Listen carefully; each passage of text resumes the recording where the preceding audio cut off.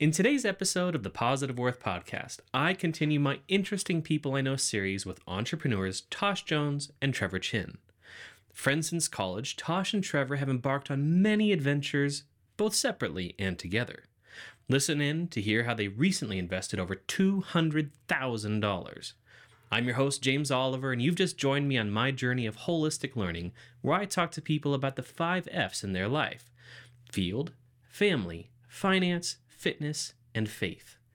Like, share, and subscribe to help the algorithm, and you can also check out our Patreon page by searching Positive Worth. I am known as Trevor Chin, and I own an auto shop. I'm Tosh Jones. I'm a full-time mechanical engineer, primarily work in project engineering, and then on the side, we have a business which is T&T Machine Works, where we utilize CNC machines to make parts. We all met around college time frame, correct? You guys didn't know each other before college either? No. Yeah. So between machine classes, engineering classes, which we dropped out of, or whatever it was, we all failed out of. Yeah. Let's Okay. be clear. Well, I mean, I wasn't here to talk about my failing, but yes, failed out of. I went back and passed that class later, but changed majors all the same. But so starting off with you, Tosh, I want to ask you a little bit about T&T Machine Works, and Trevor, grab the mic at any point to interject, but tell us a little bit about what T&T Machine Works is. Yeah, so T&T Machine Works really came around just as a culmination of, I started my manufacturing journey at the university. Mm-hmm. I think you might have been a TA at the time, Mm-hmm. or at least you frequented the shop. Yeah. And then as I got into it, I just kind of fell in love with it and took more and more and more. So lathe, mill, CNC, surface grinding, all that kind of stuff. And then as I kind of got to a certain point, I was able to TA and teach the classes. And then that's right around that time is really where I kind of got involved with Trevor, and we just kind of found random projects to do all the time, whether it's helping students make their parts for senior projects and just other stuff that they kind of wanted to make. Mm-hmm. We were kind of an outlet for a few of those sorts of people. And then probably the first major project that we really took on together is our journey with apple cider, making some automated equipment there, and every year just kind of growing and growing. And Yeah. Once I graduated, he was still here in California, Walla Walla. I moved to California, and, we still did projects remotely. Half that grinder set up, I shipped from California in a suitcase. And real quick, just like in 3 sentences, explain the grinder setup, because I don't think people have any idea what you're talking about. And hold the mic just a little bit closer. Okay. So in cider processing, the second thing you have to do after you wash the apples is you have to grind them down to a mash size. Once it's mashed, then you can squeeze it in a variety of different ways to get your juice. So the grinder itself is made up of inch-thick, HDPE. It's, super hygienic. It's what they use cutting board materials with. We use it in the food industry a lot. And then we basically stacked a whole bunch of stainless steel saw blades together to create 80 saw blades together to kind of create I can't really even say it's a Frankenstein, grinder, but you can definitely dump in 5 gallons of apples at a time, and it spits them out ground. Yeah. See, just the visual of that. I mean, you say homemade grinder or something, and going back to the original days of me hearing about the apple cider, it was literally just a disposal. Yeah, just a garbage disposal. Just a stainless steel garbage disposal that you had to cut the apples or the tip of your finger and make apple cider. Yeah, so you started off with literally a garbage disposal that was clean. Correct. And new. Brand new stainless steel, But still that mental image of 50 saw blade or 80 saw blades side by side. I got to hold that thing once, and it was so unbelievably heavy. It weighs a fair chunk, and it does emasculate the apples quite nicely. Yeah. And so when you guys are talking about apple cider, though, what was your biggest year of cider production as far as gallons? The last time we ran, we did about 700 gallons, and we started at maybe 8 a.m., and we were cleaned up by 3. I mean, put that in perspective, right? When we first started, we'd go out in the field and we'd go pick the apples in the morning. You know, we'd be out there at 7 o'clock and we would finish at midnight and we'd maybe get 90 gallons. Yeah. You know, and now we're able to process more than 100 gallons an hour. Good grief. When we have enough people and, you know, things are running smoothly. Yeah. I'll have to look back in time and see if I can find a picture because, again, the visual of this whole process is incredible. So the cider, and now I want to talk a little bit, going back to TNT Machine Works, and look specifically at some details. So I took a couple videos earlier just to show the size of the machine and some of the back and forth that the two of you were doing. So I'll overlap those at this point, but you're not talking like a homemade printer, not homemade, but you're not talking like a Canon printer or one of those homemade 3D printers that sits on a desk. I mean, the thing that's sitting right over there is a monster. It's huge. What did that machine cost? The machine raw cost before you option is around $88,000. By the time we optioned it out with the faster spindle and probe and all the other stuff that we wanted on a fourth axis, we came in right around $180,000. Okay. And then from there, then you got shipping and rigging. You know, those are two separate things that, you know, cost another $6,000 to $7,000 a piece. And Trevor, what were you telling me about just the forklift? I mean, I think it was roughly $6,000 or $7,000 to move the thing about 130 feet. On flat concrete floor. Yeah, on asphalt and flat concrete, and they take it off the truck, set it down, unbox it a little bit, drive it, and set it over here just behind the cameras, and it's about $6,000 or $7,000 to pay a company to come and do that for you. and when you first told me about this, Trevor, I hadn't been talking to Tosh about it, but you two were inspired by another guy here in town, because you're talking a $200,000+ investment at this point, which, I mean, to me is like my heart starts beating a little bit faster thinking about spending those kinds of dollars. What on earth made you think that was going to be a good idea? This has been 10 years in the making, starting with car parts, random little things, helping other students, maybe more than 10 years. Apple cider was definitely a big thing because there's been 4 or 5 renditions of each item that we have built. And, I mean, let's be fair. We like to bite off more than we can chew. We like to... Or squeeze more than you can drink. Right. Or, you know, learn how to swim by way of not drowning. And so we like to jump in the deep end. And honestly, we do pretty good work figuring out how to swim by throwing ourselves at things that are probably outside our grasp, including the learning curve with this machine. Tosh has built several and is working on another CNC in his house, in his garage. We cut guitar bodies. Like, I think the last summer he worked at camp, we put his CNC in my garage, and I cut guitar bodies for a electric guitar startup called Wall to Wall Guitar Company. That was not the first thing we did together by any stretch, but that was the first like CNC thing we did together. And then when he had moved back, we started, there's a guy in town that makes these wine crates and stuff for, you know, grocery stores nationwide, and he has a CNC and he didn't know how to program it, and I happened to be working next door, and I was like, oh, I think I know a guy. And then we do the back and forth, and much like here where he's running the computer and I run the machine, that's kind of how that kept going. And while I may be learning the computer and he can definitely operate the machine, like that is the more natural dynamic currently, and that's been years in the making. Yeah. It's not an overnight thing, but if we like to bite off more than we can chew, like, we can only stare at it for so long before you're going to click the order button and it's going to show up. So Trevor, when you guys started on this journey, you were not married, and so you could kind of make the decision at that point.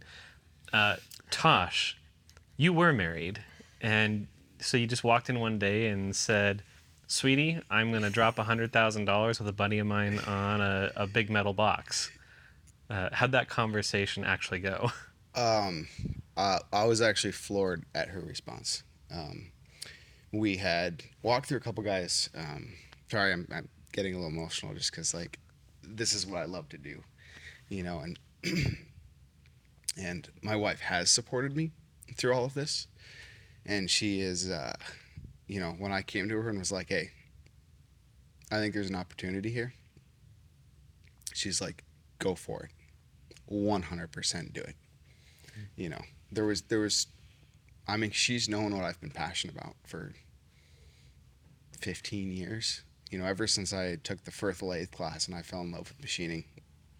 She wasn't involved in my life at that time, but like finally getting to the point where like there was a real opportunity, to do something that you love, and I didn't really want to do it by myself, and like the times when he's not here and you're just working by yourself, you're just grinding, you're like, this is still fun, but man, it is much better to do this stuff, and it's so much funner to do it with somebody here.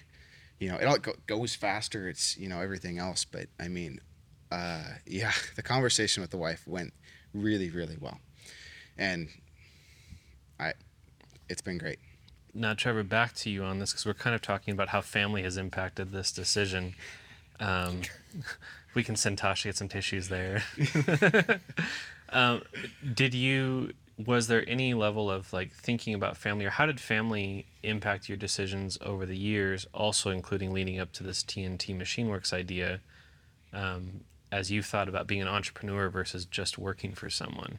So I was raised by somebody that worked multiple jobs, and for most of my childhood, she sold a home, I don't know, anyway, party light candles from the house to people via shows in their home, back when that was a thing, back really before the internet took off and you could go to somebody's home and order, and it was customary to wait a few days and not order it on Prime and curse when it says it'll show up in 2 days and it doesn't get here for a week, and you're like, oh, this customer service is terrible, but back in the day when you'd order out of a catalog and you'd wait. And I grew up with someone that worked for themselves. To be fair, looking back now, I grew up with someone that I know worked from about 4 a.m. to midnight for most of my childhood. Wow. Did I realize that then? No. Did she take time in the evenings to spend time with me and do that? Yeah. Do I feel like I was neglected? No, but she worked for herself. 100%. That's how we could talk about, that's how we have the opportunity sitting before us for the auto shop, and that, at least from my end, like, our parents help us get somewhat where we are sometimes. And I don't know, working for someone else has always been something I did. She always told me I'd never be happy unless I worked for myself. But maybe happy is the wrong word. I'd never be challenged unless I worked for myself, because I'm too good at fitting into the role and killing that role and then getting bored with that role, because I don't have to think about that role. That role is what that role is, and there's no real big curveballs thrown at you on the daily where you're just taking care of stuff and, putting out fires that people never see, taking care of, in the auto world, taking care of customers that are mad because something happened, be it the shop's fault or not the shop's fault. But both of them happen. I'm not here to tell you whether or not it did. Within reason, I will take care of it.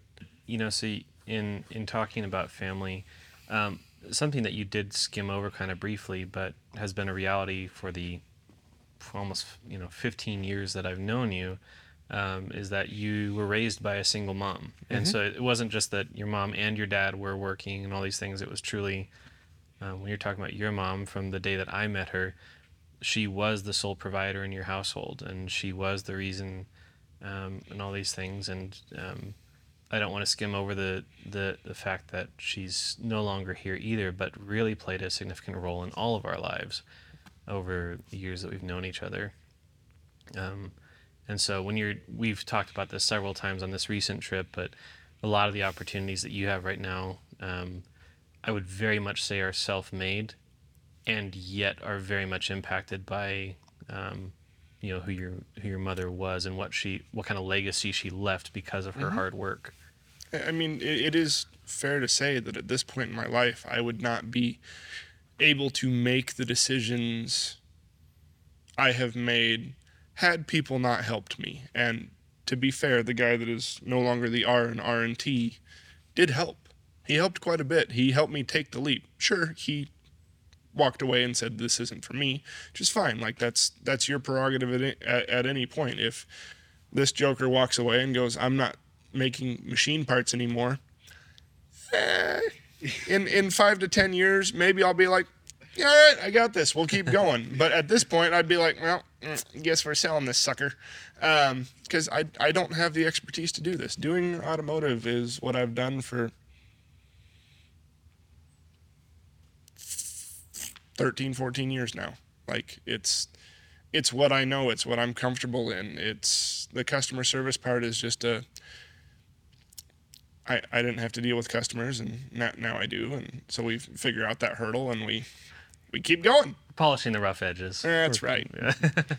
So the family portion alone is really intriguing to me, but we've started to touch on, and I want to move to the next F in the conversation, which is finance. And so, real quick, because you're the sole person in the auto shop out of the two of you, financially, what was your thought process about, or how to ask this better, what in the realm of finances went into your thinking about going out on your own and starting up your own shop? Because I imagine there's more than a little bit of overhead since you own everything in view. To be fair, I don't own everything in view. Employees own their own tools, but the rest of it is owned by the shop. There's like 2 boxes that'll be in the camera angle, but then the lifts and the parts bins and That's fair. So there is quite a bit of overhead in a shop. I have honestly incurred quite a bit more because I have a standard of practice that does not allow you to cut corners. It requires a on-car brake lathe, which is no small feat. No, I didn't buy the cheapest one. But when it's $20,000 for an on-car brake lathe, like, that's just to turn your brakes. We get to charge $36 per axle for that. Mm-hmm. It's not a moneymaker. It's a customer service item. And I have a stiff, we will provide the best service that I know how at the time we service your car. Even though I think auto repair should still be called a practice, much like doctors who can charge you money and not fix anything. Like, I will do my best to fix your car in the fastest time possible with the best repair, provided you are willing to pay the money. And if you're not willing to pay the money, I will try to meet you in the middle, wherever you want to go, with what you're willing to spend for the best repair. Yes, there are customers that I tell, sorry, I'm not going to do that to your car. Mm-hmm. Because we just can't let that out the door. At the end of the day, I have to give a 2-year, 24,000-mile warranty. But the overhead in the shop from tooling alone is significant,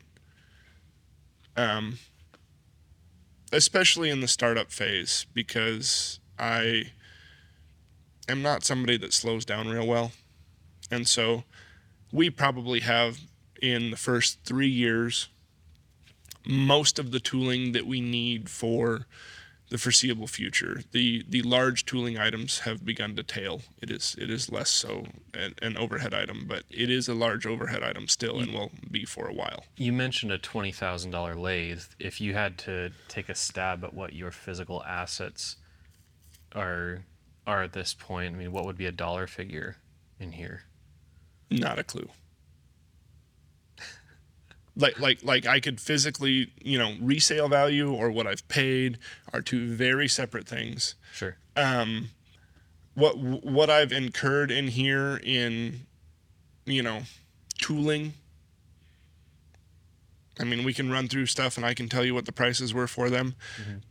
but between $400,000 and $500,000 isn't that hard to get to. Yeah. Okay. I think that's part of what a lot of people don't understand about things like an auto shop is the unbelievable investment in equipment and the incredibly high overhead that exists here. I mean, I owe a lot to you over the last 15 years of really learning why a shop rate that's $150 an hour can get you to a point where you can barely make ends meet if you're not getting the right jobs coming through the door. And it gave me a different appreciation for why companies charge what they charge. It's not my place to talk about this, but you showed me your books earlier, and for the incredible amount of income that you've had for this year, there's nothing left. That's the way it goes. What I was trained since I started doing this is an auto shop is honestly lucky to make 5 to 10%. If you do not need any tooling, if you do not have a lot of warranties, or you somehow have a parts company, which if you do, let me know, that pays you well when you have to fix a part that failed for them, legitimately failed for them, because I know there's plenty of people who have failed and then they try to make somebody pay for it. Without just getting a replacement part, or, a parts company that actually takes care of you would be phenomenal. But, we charge $150 an hour. If I have a warranty and I want to go through the multiple hours of headache to get Napa to warranty that, which is one of our smallest parts suppliers, I will get reimbursed at $50 a book hour if I do that repair. And sure, they'll take care of the parts. My biggest parts supplier, other than the fact that my salesman is phenomenal and he will find ways to cut costs on parts, going down the road for us for a while to try and cover some of that labor. And I don't ask for anything that's usually under 2 hours. We just take care of it in-house. But when a 10 or 11 hour job fails due to a part, I need some help. Yeah. And part warranty just keeps going up. And I'm not meaning like technician installed it wrong warranty. That happens too. I mean, strictly like you install the part and the first time you fire it up, it's junk. It's ridiculously high. I mean, I'm not going to say it's 30%, but 10% is not that hard. Yeah. I call and I ask what warranty numbers are on parts, and it's, I try to buy the stuff that's under 5%, but that's getting harder and harder to find parts that have a warranty rate of under 5%. So when we're looking at the way that thinking about finances has impacted your auto part of your entrepreneurial journey, I don't think that you were a stranger to any of this, because we'd had similar conversations before. You'd helped run shops before, and what I'm partially taking away from you is, like, in spite of some of this headache, that ability to work for yourself, to control your hours, to control your environment, have driven you to the point of saying, I'm willing to take on some of the headache so that I can, for example, have air conditioning in my shop. Yeah, air conditioning was a big thing. There's not a lot of auto shops in this town that have air conditioning, and we're somewhere that does hit 115 degrees in the summer. The auto shop that I came from, you were lucky to keep it 10 degrees under ambient. Yeah, and I probably won't post this till fall, but just so people realize it is summer, and I'm wearing a jacket inside because I got cold. You guys are running around working, but I got cold. It's 74 in here. It's not that cold. All right, I'm a wimp. I'm fine with that. you were in a hot climate for quite a while. Yes, and you're getting used to it again. But, but the AC to me is important, not just because I don't like being hot. I mean, we can talk about that, but that's not it. Like, my temper flares when I'm hot. Your technicians' tempers flare when they're hot. Parts break because you're mad. You're hot. You don't want to work. I mean, you go out on the hottest day, you wait till you're drenched in sweat. You're trying to look at something, the sweat's running in your eye, and you can't see what you're trying to do, or you can't touch it because sweat's running down your hands. Like, and nobody wants to work on a boiling hot car that you bring in that's at 115 degrees. So we can keep the temp down in here. Helps everybody be cooler in more ways than one. And that's the biggest thing. Not so much the body temp, but keeping cooler heads. Everybody gets along better. Everything happens better. That's the biggest thing for me is, also with the CNC now, we can't have a large temperature variation because that actually does affect, like, other things. Okay. But that was, not the plan when we started here. Sure. So good segue. So we've talked a fair bit about the auto shop. Now getting back to some questions for both of you on finance. When you looked at CNC, you talked to me a bit about what you expected as far as an ROI with this thing. So you spent $200,000. When do you expect that $200,000 investment to have paid for itself to the point where you might start pulling some kind of an income off of it? I mean, did it happen in 1 month or? Next week? No. The machine will be paid for come hell or high water in 3 years. It doesn't matter. And so realistically, a time frame for not only paying off the machines, but then actually starting to churn something that you feel like you can take home.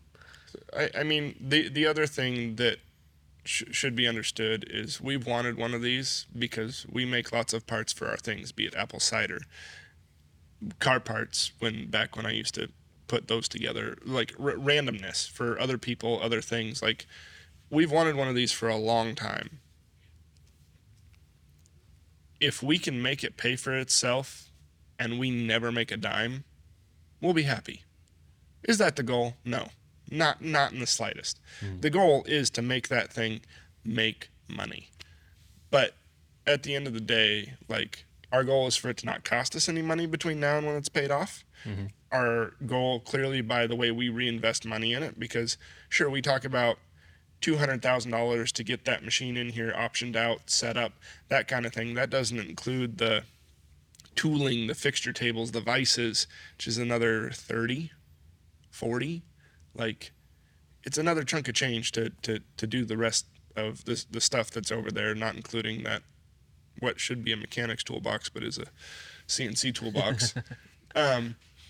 But there's another chunk of change over there, and there's $10,000 in material sitting over there due to the style of work that we do, where we have to have material on hand or we can't compete fiscally when we call the local supplier that will cut us a piece and send it to us for 4 to 8 times the money of what we have sitting over there.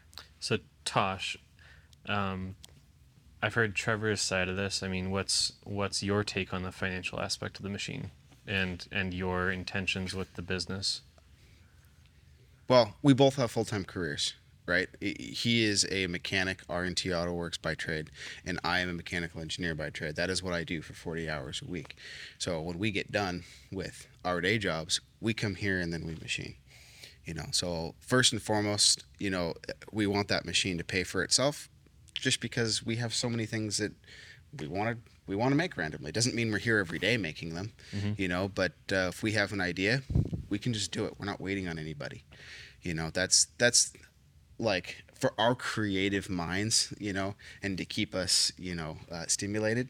That's what it boils down to. Mm-hmm. However, we would really love for this thing to be a full-time career, I think, for both of us. And when even just looking in, I mean, we've had this for about 9 months now. The first 3 months of that, we really didn't do too much. Like, we were trying to figure out how to get into the game and really understanding the machine. Part of our loan was that we had 90 days of no payments. And so that kind of really allowed us like 90 days to really figure it out before we were really like, okay, we gotta start pumping out the parts. Was that 90 days once it hit the floor, or 90 days from time of order? Once the machine hits the floor, powered on, and it's fully turned over to us. So once it sat here, it wasn't just that it was delivered. It was that the tech had to come and fully run through it, jog through it, set it up, make sure that it's good to go, and it's fully released to us. That's cool. I mean, to be fair, it shows up, and the tool carousel and the spindle and stuff, there's stuff laying inside the machine, the control panels inside the machine. Like, it's not ready to go. It shows up, and they spend 2 days putting it together. Sure, but when I order Legos, I pay for it before it gets delivered to me, even if I don't assemble it. I mean, different customer base. This is really? This is a high price tag for a lot of sheet metal and a little bit of solid metal. Yeah, I mean, there's still a down payment that needs to get made. One of the other things that really allowed us to even do this was, we had moved here a couple years ago, and then the market just went nuts, and so we actually did a HELOC on the house. And so instead of moving, we ended up with a bigger cash flow that we can kind of pull from, and so that's where we really pulled the first chunk of change in order to get this thing here. And so outside of just the machine payment, right, we both have some personal HELOC stuff to get there. So Yeah. as far as financially, the goal is to pay for that thing first, and then ideally, if we can be on the similar trajectory that we've been on for the last 6 months, like we've between quarter 1 and quarter 2 this year, we've doubled our sales in quarter 2. Cool. And our workflow and stuff is just kind of looking and trending in that direction. And so we're really hoping to, by the end of this year, and especially by the time we get into the end of year 2, to really see some of those like production jobs that are really starting to allow us to, make headway either on that payment or our own personal loans. Ideally, 3 years, 0. Yeah. And to be fair, we know a few people with these style of machines. And the common theme is somewhere around 2 years of owning it, you will stumble into a job that is fairly lucrative as long as you are a competent operator and you build nice parts. The jobs are out there. You have to be willing to hold the headache and eventually, it's not a guarantee, but there's a good chance something's going to come. The guys that finally made us take the plunge and we're like, yeah, you can do it in this town and, do this kind of thing. And we're doing it a little differently than they did when they got into it. But they're like, you can do it and we'll push you work when we have it. Now, they're not going to send us their regular clients. One of them has 7, 8, 9, 10, 11 machines by himself. He's one dude. And he runs all those machines, and the other guy has one machine, and he kind of does one thing for the most part and makes enough money to do what he wants to do and goes home at the end, What does that mean? So, like, if I'm the guy with the 11 machines versus the guy with one machine, what's the difference in like net profits? I don't have a solid answer, but I would guess it's pretty substantial. Okay. I mean, the guy with the 11 machines is not running cheap equipment. The guy with the one machine, mind you, probably paid significantly less than we did, only because of 2 years less of inflation, especially at a high inflation point. And also his machine is slightly smaller, didn't come with some of the options we bought, but also like that's not really the point. Like he got it at a time that we would have paid $60,000 less for our machine. Wow. Yeah, and I mean, part of it is just growth, right? Where do you want to go personally, right? Mm-hmm. I mean, if you really challenge yourself and you really push yourself, like stuff is out there, and the guy that has 11 machines, like he started with one, and then he had another job, and then he had another job, and then he had another job. And some of these things, when you start adding the quantity up, like it keeps your machine busy for weeks or months, or that's all it runs in the machine, and so when you get to that kind of stuff, it's just a machine that makes money on the floor. I mean, yeah, you got to program it and you got to do some of this other stuff, right? But like, it allows you to be a one-man shop when you can do that kind of stuff. And that's, from what I understand, that's the kind of work that he does. He doesn't do the onesie-twosie work like we do right now. Okay. Like, we're pretty unique. Yeah, because I watched you guys doing the onesie-twosie work this evening, and it was, one of you was constantly doing something every couple of minutes. There wouldn't have been time to do the jobs you did tonight on 11 machines. One of them would have constantly been sitting still waiting for you. But the mass production certainly makes a lot of sense. But what would you rather have? Would you rather make $100 an hour and you have to stand there and maintain it, or would you rather turn the machine free and have it make you $25 every hour of every day? Mm-hmm. I mean, that's not a good example monetarily. It's probably actually less than that for it to run continuously. Sure. But if you have, it's passive income at that point. Yeah. Which is king to some extent. So one of the other F's now, before our final one of fitness, is faith. I'm really curious about how entrepreneurs and their journeys and different people in their journeys have been impacted by faith, whether that's a belief in God, whether that's from a specific religion or something handed down to them from their families. And I'm not here expecting any kind of answer. It may be a 0 level impact. It may be everything to where you've landed. And so I'm just curious to what extent faith has played a role in what you've decided to do. I can give you a very I'm going to call it a vague answer because I am not in the same faith place I was even when I was in college, which is not the same place I was in high school. Being raised Seventh-day Adventist by my mother and my grandparents, I have a very strong faith. Maybe I don't carry all of the traditional SDA values, shuns,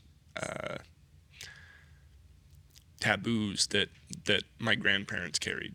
I don't believe in a lot of that stuff. Do I believe in the general principles of what the Christian religion within SDA provides? Yes.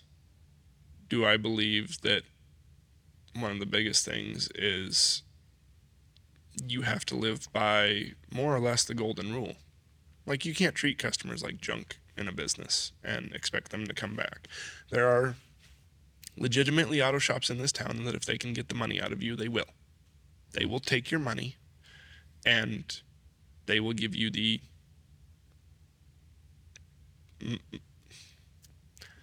words PG that, podcast. Yeah. Words that, a shoddy job.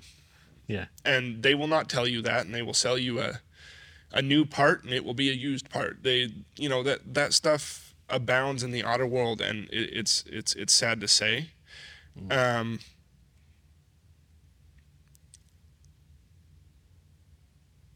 But you have to treat people how you want to be treated. And I use that within my daily life, with my employees, with my life experiences influencing how I treat customers when I overstep my boundaries to take care of somebody, even though maybe I shouldn't.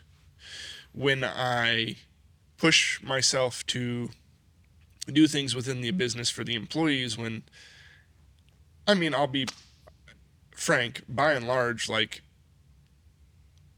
there's not a lot of auto shops that are willing to extend their business to do the things for my employees that they get. It was never stuff that I got as an employee. To be fair, that was one spot. And it's never stuff that I hear from the people that graduated with me that they get. And so you feel like your Christian upbringing, the influence of your mother and your grandparents, has played into your decision to live that kind of a lifestyle. Is that what I'm hearing? 100%. Like, you have to give. Not, I don't want to say you have to give to get, but you have to give almost first, because you're always going to run into somebody that'll take you for all you're worth. But I want to demonstrate first and foremost that I'm willing to give almost more than I have in order for people to understand that like, we mean business. We're not a joke. We're here to provide you everything that I can on the up and up. Mm-hmm. No shoddy business, no, tricks. Sure, I've been accused of stuff, but at the end of the day, like, I can't keep everybody happy because I'm in an awkward triangle of your money, your car, and me fixing your car and taking your money. And, we got to meet in the middle somewhere with how much you want to spend for the job you want to get versus what's the right thing to do. And people will always view auto shops as shady and shisty, and that's fine because a lot of them are, and we try to break that mold. But it's a hard mold to break when there's so many that go the other way. Yeah. Tosh, what about for you? Yeah, well, I guess a short background, right? Grandparents are Seventh-day Adventist. My parents are Seventh-day Adventist. I've grown up in the church. Parents being elders and children's ministry stuff. Like, I grew up physically at the church all the time. I went through grade school. I went through high school, and then I went to Walla Walla, right? And so I think it plays a huge part. It's part of the reason why we met, right? If we weren't Adventists, like, we wouldn't have never met, right? And then,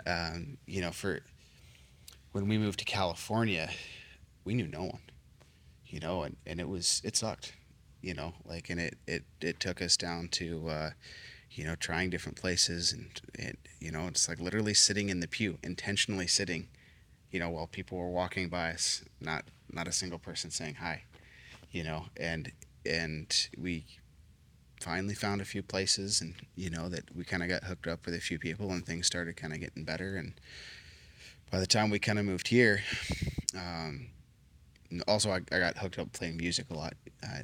Just almost burnt out, like playing music, running sound system stuff, and running 2 different churches. Like it got overwhelming. So when I came up here, I was just done. I was ready for a break.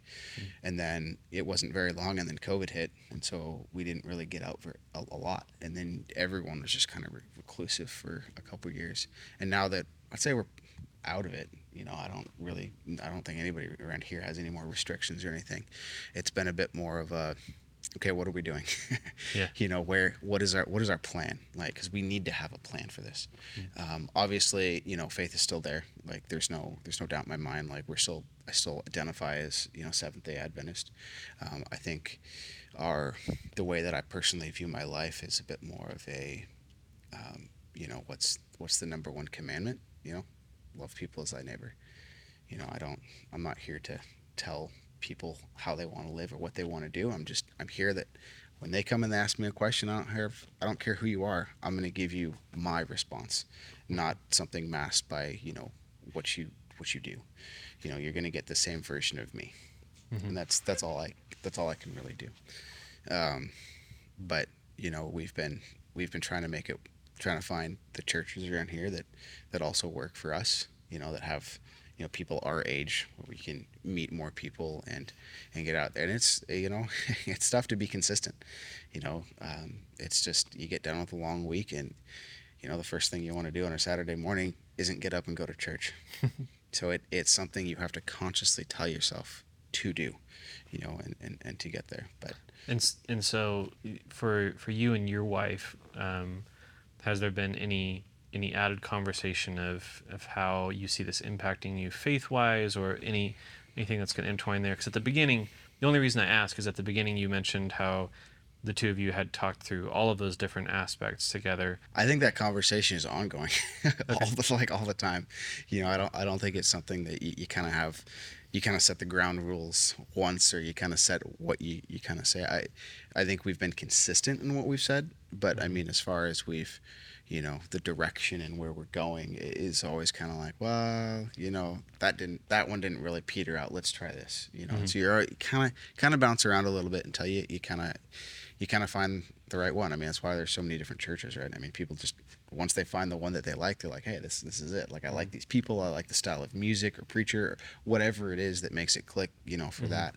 I think for us, people matter more than a religious organization. And so that personal relationship with others is really what we're seeking. We've got 4 minutes left of camera time before everything dies, and I found out something died along the way. So, Tosh, could you re-give, I would say, just your cliff notes, your elevator pitch on how fitness has impacted this, and we'll give it to Trevor and wrap things up. Yeah, fitness has made my energy come back. Not only the joy of doing this, right, but my energy back, my drive, my motivation. A lot of rando pain is gone. Mm-hmm. Chronic pain from sitting over mm-hmm. a computer for very long. So it's just overall made it more positive, and the more you do it, the more you want to do it. Yeah. So I think we're finally getting there. All right. And Trevor, where are you at with your fitness journey through all this? I like burritos, so fitting this burrito in my mouth is about all the fitness I get. I play softball 8 weeks, 10 weeks of summer. I run around the shop all day. I contort myself. We set 90 tomato cages the other Sunday. Like, I live a physical life, but fitness since college, since being a 2-hour-a-day gym rat in college, has not been the same. Yeah. I miss it, but I have not made the time to fit it back in. Okay. Well, wish we had more time on camera. Obviously, the three of us could talk for a lot longer, because that's what we do when we get together. But thank you both for agreeing to be on the podcast. Bentley, you're the star. I don't have any treats for you. There's a treat on the end of the stick. Oh, that wasn't the trick I was looking for. Mullen, get him. Rape. Oh, sorry, that's taboo. Oh, hey, look, my button's undone.